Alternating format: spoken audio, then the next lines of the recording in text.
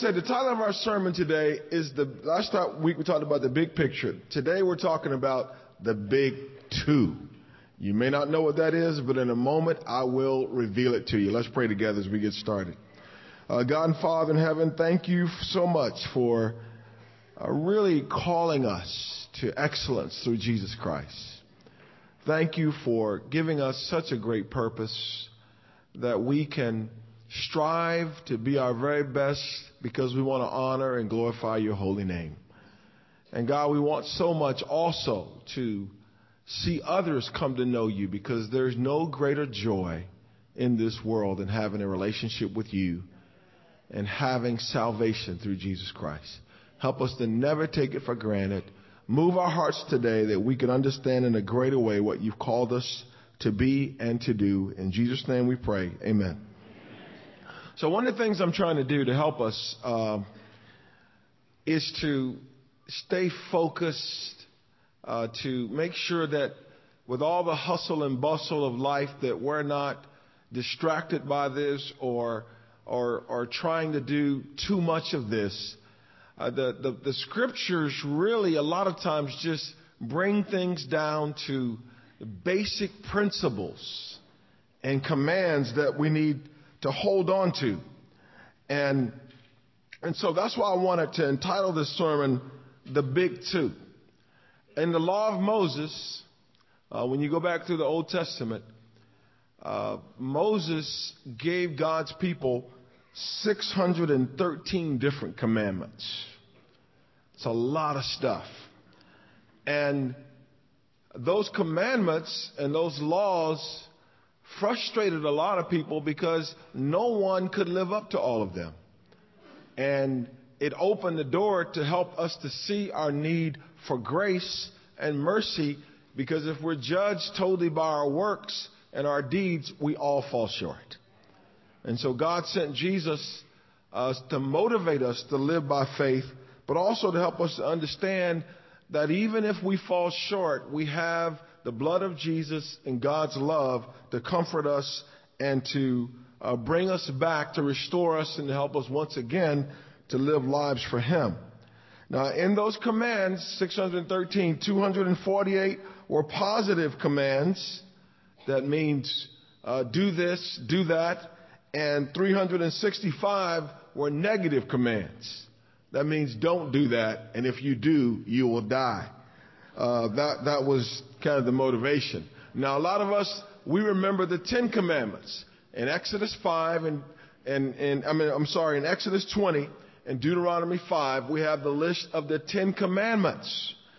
And those were the commands that were written on those tablets, and really are the ones that people oftentimes focus on in the Old Testament. But there were many other commands and commandments other than just the 10 Commandments.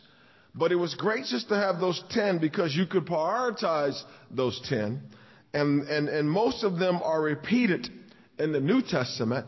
We're no longer in the New Testament asked to keep the Sabbath holy, because in the New Testament, every day is a Sabbath to God and is to be kept holy before God.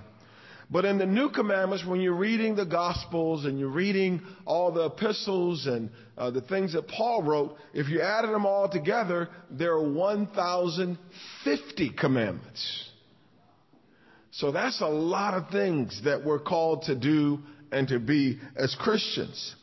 And though all these commandments are important, the scriptures bring it down to 2. And so that's what we're going to talk about. The big 2. These 2 you must do if you want to go to heaven, if you want to live a life pleasing to God. Now, we find it over in Mark chapter 12, and there are parallel scriptures, but Mark 12 is my favorite when it comes to Jesus dealing with the questions of the Pharisees and Sadducees, teachers of the law, who were trying to catch him in a trap. But Jesus was so sharp, so insightful, and so wise that he oftentimes flipped the tables on them. In Mark chapter 12, beginning in verse 28, it says, one of the teachers of the law came and heard them debating. Noticing that Jesus had given them a good answer, he asked him of all the commandments, and like I said, 613, which is the most important? And then Jesus answered, the most important one is this: Hear, O Israel, the Lord our God, the Lord is one. Love the Lord your God with all your heart, with all your soul, with all your mind, and with all your strength. The second is this: love your neighbor as yourself. There is no commandment greater than these. So it came down to those two. Well said, teacher, the man replied. You are right in saying that God is one, and there is no other but him. To love him with all your heart and with all your understanding and with all your strength, and to love your neighbor as yourself is more important than all burnt offerings and sacrifices. When Jesus saw that he'd answered wisely, he said to him, you are not far from the kingdom of heaven. And from then on, no one dared ask him any more questions. You know, Jesus, he wrote the law, so he had insight into the law. But it comes down to this: all these commands. And you can exhaust yourself trying to memorize all of them or to know all of them. But if you do these two things, you most likely will obey the other commands. And it comes down to, number one, what is it, church? Love the Lord your God with all your heart, soul, mind, and strength. And number two, love your neighbor as yourself. There it is. Not rocket science, not complicated. Very simple, but not always easy to do. In a parallel scripture in Matthew 22, when Jesus was asked this command, his response in Matthew 22 and verse 37 was, love the Lord your God with all your heart and with all your soul and with all your mind. This is the first and greatest commandment, and the second is like it. Love your neighbor as yourself. Jesus went on to say, all the law and the prophets hang on these two commandments. That it all comes down to these two commandments. All this stuff you're reading in the Old Testament, all these laws, all these regulations, all these things God is calling you to do and to be, comes down to this: love the Lord your God and love your neighbor as yourself. Understand your duty to God. Understand your duty to man. Understand the need to prioritize God, and understand the need to treat other people as you want to be treated. You know, obeying this first command, to love the Lord your God with all your heart. Who doesn't know that one? We all know that one. But just because you know something doesn't mean that you're doing it. And you can't hardly dispute with anybody whether they love God or not. I mean, don't even try to get into that argument, because you will lose. Therefore, God has to define it for us, because if we define it for ourselves, we will come up short and with answers that most likely are incorrect. Obeying this command, to love him with all your heart, this is at the root of our faith. This is the command that gets you through your Christian life. This is the one that you hang on to in the good times and the bad times. This is the one that you must meditate on and decide to obey, even when the whole world around you seems to be crumbling and other people are losing their minds. You hold on to this command, that I'm going to love God. I'm never going to let that go. If you hold on to this command, you will never fall away. You will never stray away from God. You will never be taken away by Satan. But you've got to hold on to this one. If you don't obey any other command, you've got to learn this one. This is the one that Moses said in Deuteronomy, you impress this one on your children. You teach your children. If you don't teach them anything else, Before you teach them how to play baseball, before you teach them how to play basketball, before you tell them how important school is, you make sure they understand that there is nothing more important in life than you loving God with all your heart, soul, mind, and strength. He created you. He made you. Your parents, I'm here because of him. Every good thing in your life is because of him. You must teach and impress upon your children to love the Lord, and you should honor them and praise them for that. Well, they brought home good grades. Do they love God? They made the team. Do they love God? They got a scholarship. Do they love God? Are they going to get a scholarship to heaven more so than get a scholarship to some school? That's what's really most important. So how do I practically put this command into practice? How do we put it into practice? Because, a lot of times when it comes to love, you know where we go? We go straight to feelings. And some days I feel close to God, and some days I don't feel close to God, and some days I feel like doing what God wants me to do, and some days I don't feel like doing what God wants me to do. And that's just human nature. That's just the way we are. Some of us, we didn't even feel like coming here this morning, did we? We didn't, and some people who didn't feel like it, they didn't even come. But some of us, we didn't feel like coming, and we got up and we came anyway, didn't we? So you practically put the first and the greatest commandment into practice by making right choices. By making right choices. It's what you do and not just what you say. It's what you do and not just what you feel, okay? I have been married to the same woman for 35 years. And in those 35 years, I've always been faithful to this one woman.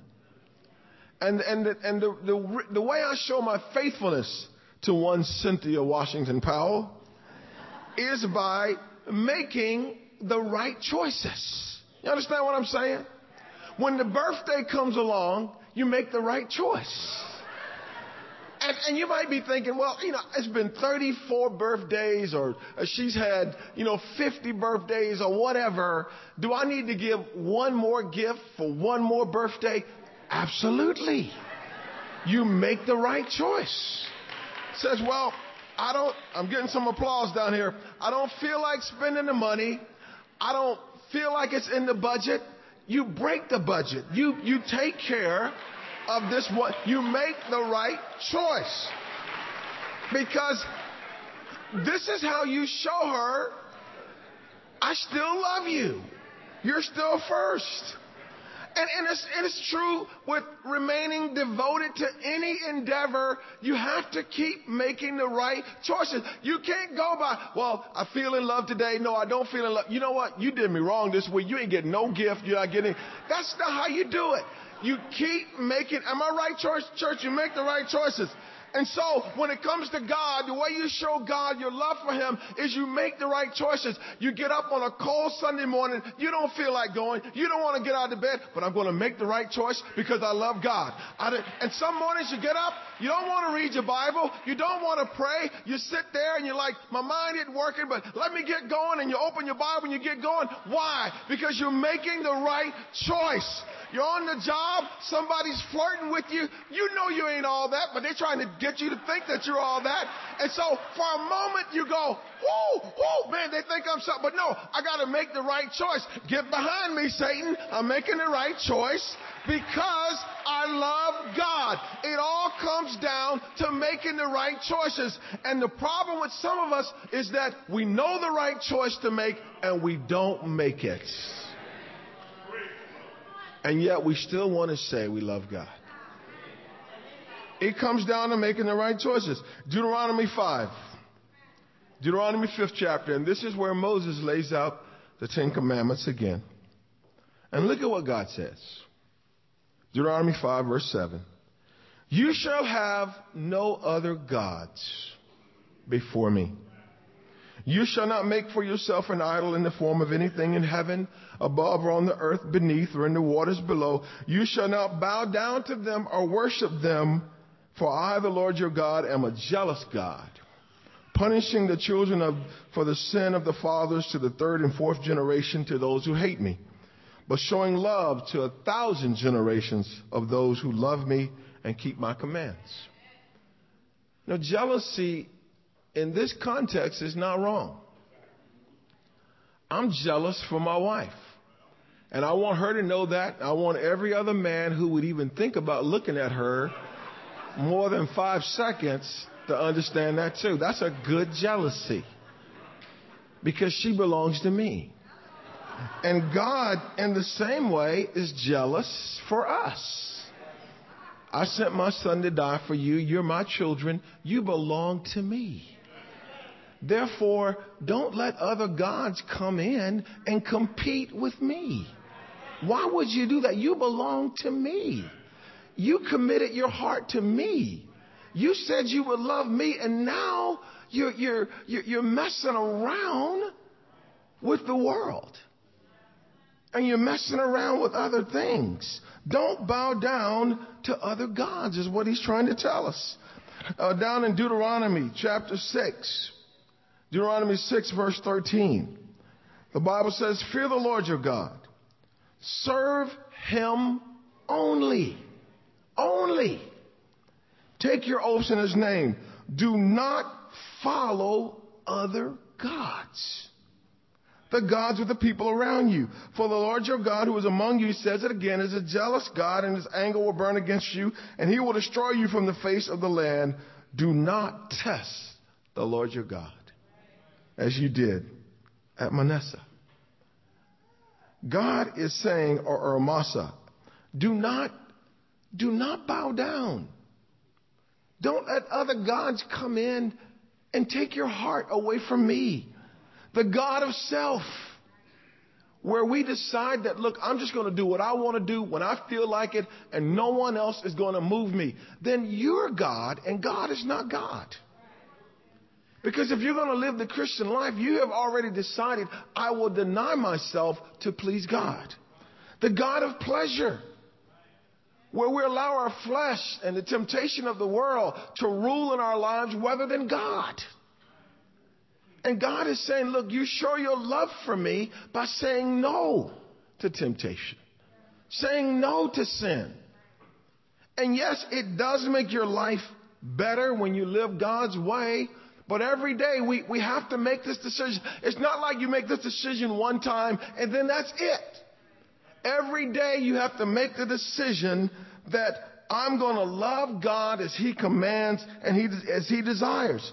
The God of greed, the God of pride, the God of anger, where sometimes we can get out of control.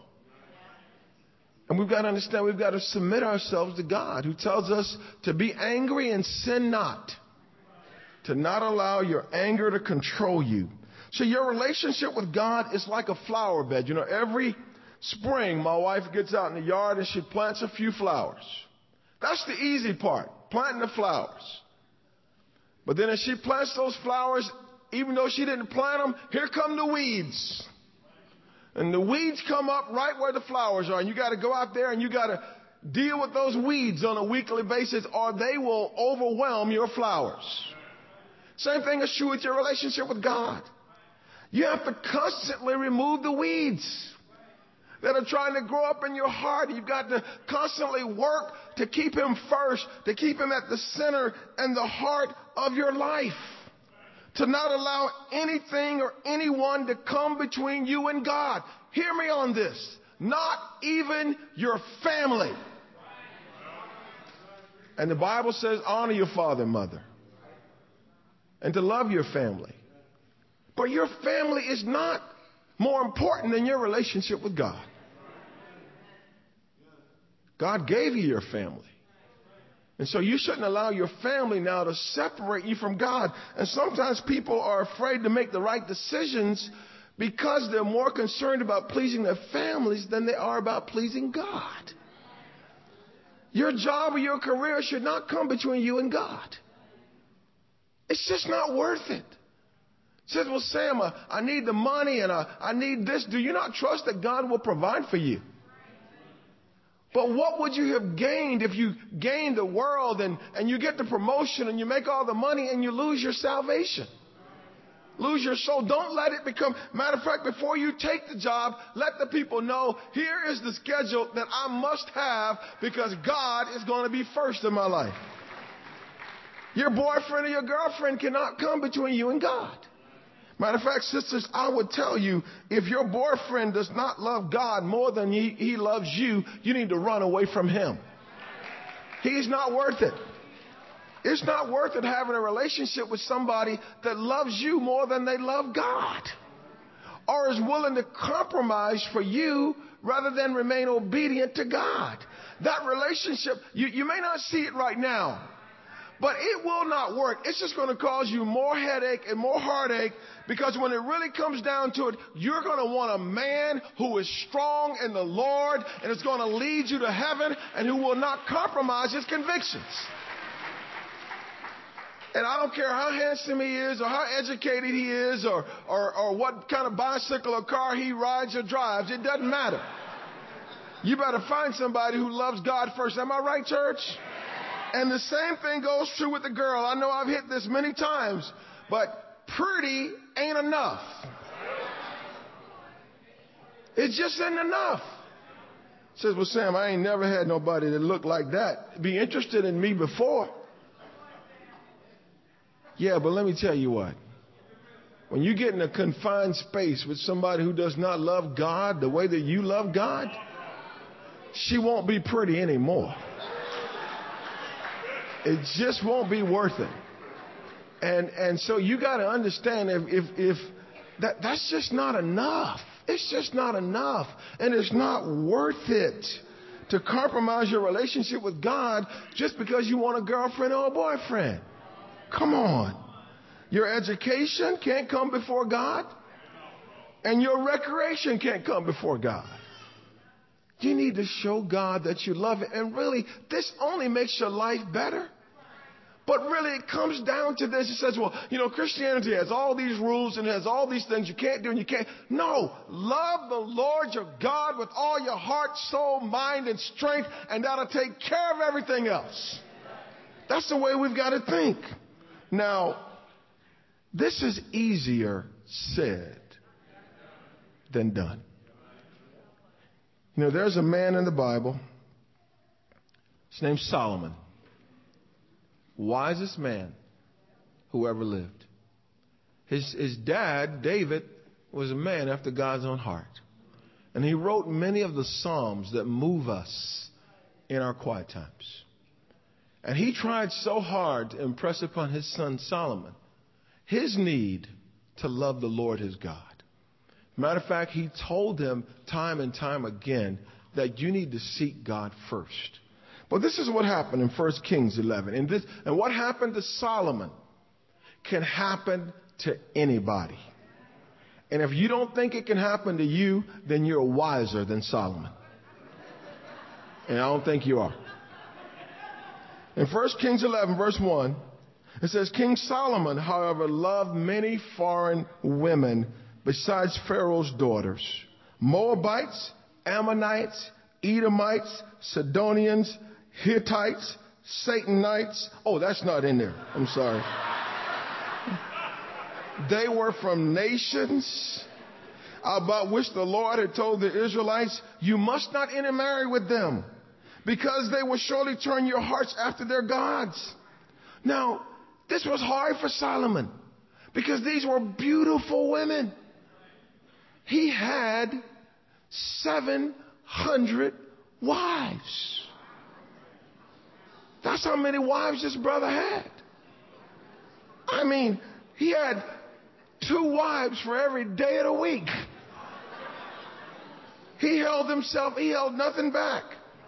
And the Bible says, it says it right there. I got ahead of myself. He had 700 wives of royal birth and 300 concubines. And his wives led him astray. As Solomon grew old, his wives turned his heart after their gods, after other gods, and his heart was not fully devoted to the Lord his God as the heart of David, his father, had been. And so Solomon, because he allowed himself, opened himself to entertaining these gods, these foreign gods of these foreign women, he thought he would be stronger than that. He thought that, hey, they won't get me. It won't happen to me. I'll never lose my love for God. I'm going to love God with all my heart every day of my life. And then it happened. Because all you got to do is give Satan a crack in the door. Just give him a little foothold. And some of us, we started out, we were so fired up for Jesus. We were having quiet times every day, sharing our faith with anything that moved. And then as time moved on, we just kind of slowed down and we opened up our heart to other little things. And let me tell you, when Satan comes, he doesn't want just a corner. He doesn't want just a room. He wants the whole house. And the only way you can stay right is to keep God at the center of your heart and not allow anybody or anything to come between you and your God. Learn from Solomon. Learn from his life. Why do you think this is in here? So we can learn from him that I need to guard my heart and make sure that God is first in my life, in everything I do. And it should be obvious to you and anybody around you that you are deeply in love with God. That he has first place in your heart. If Solomon can lose his way, we can lose ours. So let's make a decision. Number one of the big two, to love the Lord my God with all my heart, soul, mind, and strength. And then let's talk about number two. Love your neighbor as yourself. And the church said, amen. Help me, Lord Jesus. See, he says here, the second is like this. The second is this. See, when God sees your neighbor, he doesn't necessarily see what you see. He sees someone created in his image, made for eternity, made to have a relationship with God. There are a few other scriptures that drive this point home. Romans 13, verse 8. Romans 13, verse 8 says, let no debt remain outstanding except the continuing debt to love one another. For he who loves his fellow man has fulfilled the law. The commandments, do not commit adultery, do not murder, do not steal, do not covet, and whatever other commandment there may be are summed up in this one rule. Church, love your neighbor as yourself. Love does no harm to its neighbor. Therefore, love is the fulfillment of the law. Again, in Galatians 5, verse 14, Galatians 5, verse 14, the Bible says, the entire law is summed up in a single command. Love your neighbor as yourself. And all you got to do is go and read the books that John wrote, 1 John, 2 John, 3 John. John tells us time and time again that if you don't love your brother whom you have seen, you can't love God whom you've not seen. The real evidence of our love for God is how we treat other people. This commandment is one that we can easily assume. I'm obeying this command because I'm not hurting anybody. And I'm not harming anybody. Therefore, I must love them because I'm sure not having conflict with them. That's not what it means. Love is proactive. Love is action. That's what love is. I just want to have a little talk with you for a minute here, church. I hear the complaints in the church, both directly and indirectly through Paris.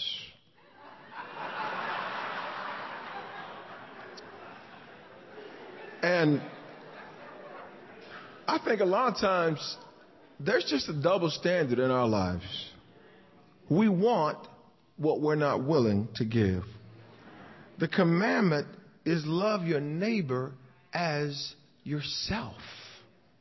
Love your spouse as yourself. Think about that. The next time your wife asks you, can you go in the kitchen and get me a glass of water with ice? Before you mumble and grumble and stumble and ask her if her leg's broke or not. Just before you do that, just ask yourself, what would I want her to do if I asked her to get me a glass of water? Love your wife as yourself. You know what the Bible says? He who loves his wife loves what? Himself. That's what it means. Talk to her like you'd want her to talk to you. Talk to him like you'd want him to talk to you. You know, when he comes home from work, welcome him like you want to be welcome. Don't sit there going, well, I wish he'd done that and I wish he'd done. What have you done? Love them as you, it's like, well, I would love him that way if he would. That's not what the scripture says. Love him as you want to be loved. Love your children as you love yourself. Treat them the way you want to be treated. You don't want anybody talking down to you and treating you like you're a munchkin. Now, I know you're the parent, but still you teach and train your children how to communicate by the way you talk to them. So treat them the way you want to be treated. Love your parents, kids, as you want to be loved. As you want to be treated. You wouldn't want somebody just always asking you for money and never helping or lifting a hand to help around the house. You wouldn't want that. Then why do you do it? Think about it. Love the Bronx ministry as you love yourself. You know, if you're in the singles ministry, love it as you love yourself. Don't complain about it. Love it as you want to be loved. That's the only way you can fix and change anything. You're sitting off in some corner with your rolling your eyes going, I don't like this. This ain't for me. I wish we had this. Well, then, is that how you would want to be treated if you walked into the singles ministry? Into the Edge ministry? You know, we've been talking about this thing with Nehemiah, right? Nehemiah came back to the Israelites. You know what he said to them? He said, you see the trouble we are in. We. If there's a part of the Bronx ministry that's struggling or weak, it's not they. It's not them. It's not those people. It's us. It's we. It's ours. And if you don't see it that way, then you're not obeying this commandment. Anybody can complain about what needs to be better. When you're going to pick up your hands and help out, get involved and help out. That's what love is all about. You know, I went to the Edge Ministry Wednesday night. I'm not single. Don't plan to be. And thankful to be where I am. But I went because I care. I love the brothers and sisters in the Edge Ministry. And there's sisters there, Rosie and different sisters, who show up. Show up on a Friday night, freezing cold, and no complaining, because all they know is this is my ministry. And then there are others of us, we don't even show up, and when we do show up, we're distant, we're reserved, we're not involved, we're not giving because we're selfish, and we're there thinking about what is this ministry going to do for me rather than what can I come and do for this ministry. And the Lord says you need to love your neighbor as you love yourself. You're sitting next to somebody, then reach out to them and love them like you would want to be loved if you showed up for the first time. That's the spirit of Jesus. That's the spirit of Christ. Love the campus ministry as you love yourself.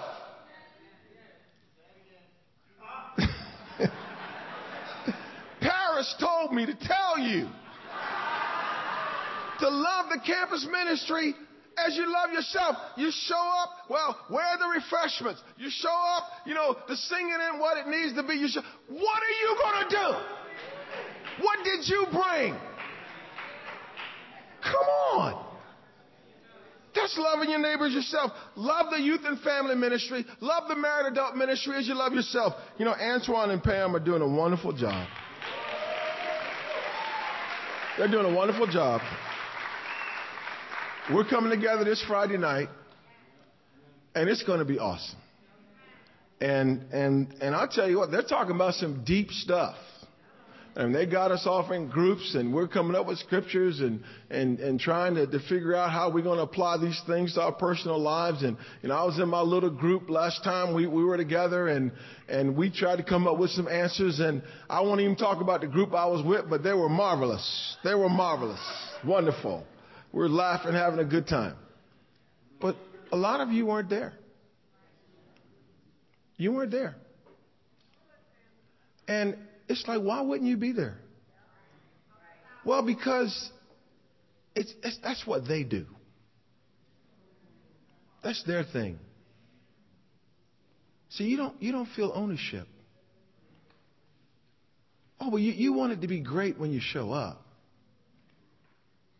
But how can it be great if you're not giving your heart to it? Could there be anything more unlike Christ than for us not to love a part of this ministry like we want to be loved? How can it be better? How can it be more awesome if you won't give your heart to it? Yeah, and I plan to be there this Friday as well. And I'm not teaching. And I'm not preaching. I didn't even get to give an announcement last time we were together. But that's okay. Because sometimes I need to be ministered to, but I'm more concerned about meeting the needs of the body than I am just about my own little world. Nehemiah went on and said, come, let us rebuild the wall of Jerusalem. Let us do it together. Whatever aspect of ministry that you're a part of, get involved. Love as you want to be loved. This is the second commandment. Get off of the periphery of the ministry. Get involved. Get in the middle of it. Don't just circle the globe from the outside. When you're going to land and join us. There's a lot that needs to be done. If the walls are weak or torn down anywhere in the Bronx ministry, help us start rebuilding. We got a long way to go, don't we? But the way we get there is by loving God, number one, with all our heart, soul, mind, and strength. This is His church. And if you love Him, you will love His church. Number two, love your neighbor as you love yourself. Love your neighbor as you love yourself. Love the people in this ministry like you want to be loved. I don't even want to hear the complaints if you're not picking up a hand to help. If you're not willing to get involved. That's what it means to be a part of God's church. It's just the big two. Just two big commandments. Love God with all your heart. Love your neighbor as you love yourself. If we do these things, we will give glory to God. And the world will walk in and see that God is amongst us. God bless.